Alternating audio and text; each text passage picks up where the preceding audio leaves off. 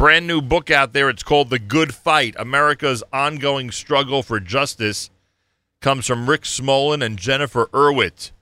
And there is an association between this book and the ADL, the Anti-Defamation League. And with us live via telephone is the Chief Executive Officer of the ADL, Jonathan Greenblatt, joins us here at JM in the AM. A pleasure to welcome you to the show. Good morning to you. Good morning to you. Thank you so much for having me. A pleasure. There's so many things I'd like to speak to the head of the ADL about. Before we get to the book, I'm so curious. I, as you can imagine, like so many others, were outraged by the Larry David episode on Saturday Night Live, making jokes. For those who didn't see it, essentially making jokes about the setting of a concentration, within the setting of a concentration camp. And and of course, the ADL took a very strong position about how inappropriate that was. I wonder what the line is. At what point does somebody have to, till what point does someone have to be careful about a line they shouldn't be crossing? What was it that Larry David did that prompted a public statement from the ADL about that performance? Well, I'll tell you. So I missed the actual live joke or the monologue. I was out with my wife, and then my phone rang, and it rang, and it rang. And so the next morning when I woke up, I watched it to see for myself. And, these issues are hard, Nachum, right? It's not easy to know. Oh, yeah. But he managed to be both incredibly insensitive. I mean, I don't need to tell you and your listeners. Oh, yeah. The Shoah is a tragedy without comparison, not just in the 20th century, but in human history. And so to walk all over it, to belittle it, to diminish it is really, really insensitive. Secondly, when he not only did he diminish it by suggesting that only Jews are responsible for the sexual harassment cases that we've seen in the headlines recently, right, and combining those two issues, it was outrageously offensive and obnoxious. And, let's acknowledge the fact that, as you just made a point, it is hard to know where the line is, but as a Jewish person, you have a particular responsibility to be more sensitive than most. So he managed to be insensitive and obnoxious. And you know what else, Nachum? Maybe the worst of all? He wasn't even funny. Right. Yeah, by the way, you may have just hit the most important point about all this, and that is that so many people might excuse him because he's Jewish. That's why we should be outraged, because he's Jewish. Exactly correct. We should listen to Joan Rivers. Joan Rivers, the famed comedian who was Jewish and made no bones about it. Right. The one joke that she wouldn't touch was anything about the Holocaust. Right. Why? Because she knew that the 6 million souls that were lost were not a punchline. Right. And I just wish Larry David might keep that in mind. Yeah, very good. You helped me really understand this, and the reaction, I guess, in terms of the way he was treated in the press was certainly appropriate. The one thing I would say is, and again, crossing lines and establishing lines, I don't know if we would call what he did, hate speech, right? We would not put it in that category. Am I correct? Yeah, I don't think it's hate speech. I think it's dumb speech. Right. It's offensive speech. Right. It's ugly speech. But we think about hate as someone who intentionally attempts to, because of someone's inalienable characteristics like their Jewish faith or their national identity, like perhaps being from Israel, right, someone who tries to stir up hatred against someone because of their faith, their race, their national origin. I don't think that's what he was doing, so we need to be careful, but that doesn't make it any less offensive. Jonathan Greenblatt with us, CEO, ADL, Anti-Defamation League. I mentioned at the top of this conversation there's a book out called The Good Fight, America's Ongoing Struggle for Justice. It's put together by New York Times bestselling authors Rick Smolan and Jennifer Urwitt. Why is this an important publication for the ADL? That's a great question. So when I started here at ADL in mid-2015, I had 6 months before I actually began on the job to do research. Because, I formerly worked in business and in government, but I'd never run a Jewish organization before. So I started doing research, and I learned a few things. Number one, I was amazed that when I read about how people were thinking about minorities today in America, many people, particularly some on what I might call the left, seem to discount the Jewish experience of struggling for civil rights. Many people seem to forget that Jews marched with Dr. King, but that even before that, Jews had been excluded from universities because of quotas. Right, that Jews, quote-unquote, had to march for themselves. Right, that Jews, quote-unquote, had to march for themselves, right. They absolutely did. There was no one lifting us up. And so I was amazed, though, that when I read about the let's say, African Americans or Hispanics or Asian Americans, and their struggles, there was no story, no mention of our struggle.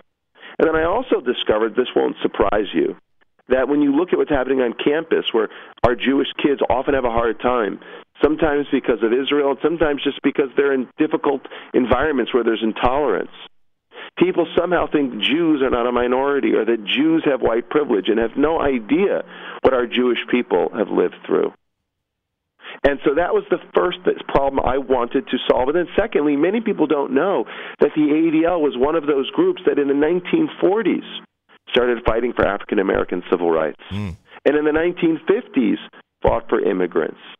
And in the 1960s fought for Latinos. So I wanted to, A, make sure that the Jewish story was told, and then B, make sure ADL's story was told. So I reached out to Rick Smolin. I saw him at a conference called TED. Rick's a Jewish guy from New York, award-winning photojournalist. He and his wife have done a series of amazing New York Times best-selling picture books. And I said, hey, would you do a book about civil rights? I know most of your books are current. I want to do a book that looks back and looks forward, that tells the stories of how many communities in the United States have struggled, including the Jewish community. Rick said yes.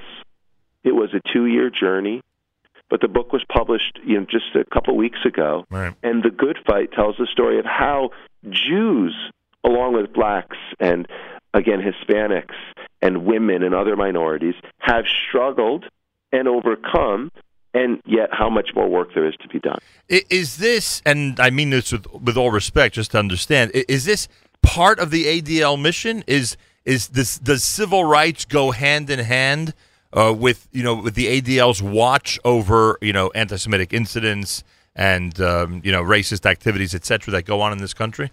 Nachum, that's such a good question, and I have it's a very interesting story, and it's a very Jewish story. So in 1913, right around the time that ADL was founded, there's a man named Leo Frank who was lynched outside of Atlanta. And I'm sure all of your listeners know the story. Sure. A Jew from New York went down to manage his family's business, rampant anti-Semitism.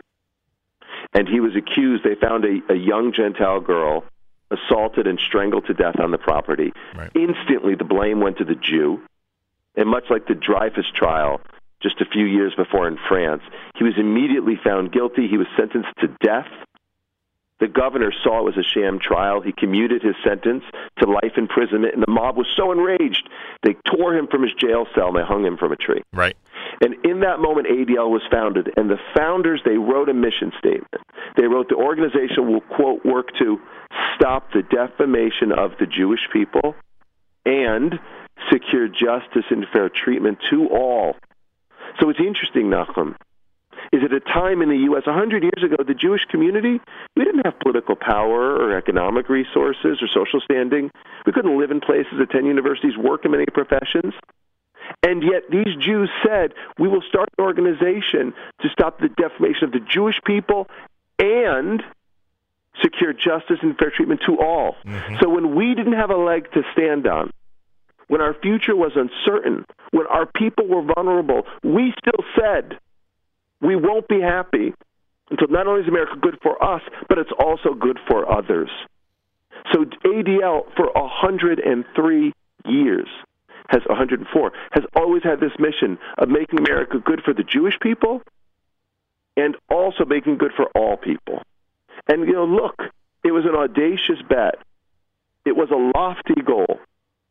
And yet when they said this, when they laid this out, it's a very Jewish ambition, right? That's for sure. Jonathan Greenblatt's with us. Civil rights and anti-defamation go hand in hand. I appreciate your analysis of that. But now does this put the organization and your leadership in a difficult position in 2017 when it comes to the news of the day, potential deportations and different things that people are either accurate about or accusing inaccurately the president, in terms of his efforts? Is it any more difficult for your organization now, or this is essentially the way things have always been? You've always been fighting against action against immigrants and minorities. Well, I mean, we have. There's two things. So, number one, I do think this puts us in a difficult place when the kind of core issues and the basic liberties that we care about are under siege. That's not easy. We've been around and dealing with presidents since Woodrow Wilson. We didn't always agree with Ronald Reagan. Like when he went to the Bitburg cemetery in Germany, where there were Nazis buried, and honored them. Right. We didn't always agree with H.W. Bush when, for example, he pushed Israel into the Madrid peace process, which was not so great. Mm-hmm. We didn't always agree with Barack Obama, like, for example, when he allowed that terrible UN resolution to pass at the United Nations. So we have not always agreed with presidents. That isn't new for us. I will tell you, though, we started standing up for immigrants in the 1950s. We got a young senator from Massachusetts to write a book at a time when Jews and other people were being excluded from entering this country. John F. Kennedy wrote 2 books in his life, one called Profiles in Courage, and the second, A Nation of Immigrants. He wrote that book for ADL. And the first time we went to the Supreme Court in 1947 was filing a brief on a case where blacks and Jews were excluded from living in certain neighborhoods. We tried to push back on one of those restrictive covenants. So we have always done this work. Now, I'll just say, with President Trump, we do not agree with him on everything. I mean, we didn't agree with the way he handled, for example, Charlottesville. We don't agree with what he's doing today on immigration, as you mentioned. On the other hand, it's impossible to ignore. Impossible to ignore. This man has a Jewish daughter, Jewish grandchildren running on the White House. I've been told he's made kashrut one of the kitchens at the White House. This man prayed at the Kotel. So this man has a closer, more intimate relationship with our people than any president in the history of this country. It doesn't matter how you vote. That's just a fact.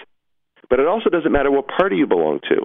It matters what you value. And for me, my Jewish identity and my Jewish organization is focused on not only being for myself, although that's where it starts, but also being for others.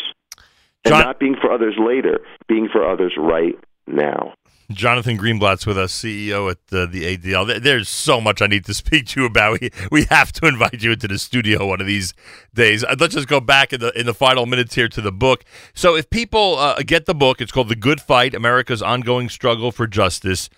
First of all, they're going to see a whole bunch of amazing photographs, right? That you acknowledge, correct? I mean, it really is amazing. A lot of tremendous history in the book. No matter what political bent you're from, you'll see some really incredible scenes. And one of the things I want to point out, 2 quick things. Number one, the book is 10 chapters, 9 about different communities, the 10th about the ADL. Each chapter is gorgeous photos. Some are archival, some are very current. And it has a personal essay from someone from that community, and they're amazing. The women's chapters, the women's chapter has an essay by Tiffany Shlain, Jewish-American filmmaker from San Francisco, amazing lady. But the foreword was written by Bret Stephens. Bret Stephens, the conservative Pulitzer Prize-winning columnist, formerly of the Journal, now the Times. Why did Bret write this forward for this book? Because civil rights are not a liberal issue. They're everyone's issue. And as a Jew from Mexico City, Bret understands these issues are our story, nobody else's. The second thing I just got to say quickly is this book is so unusual. There is an app that goes with the book.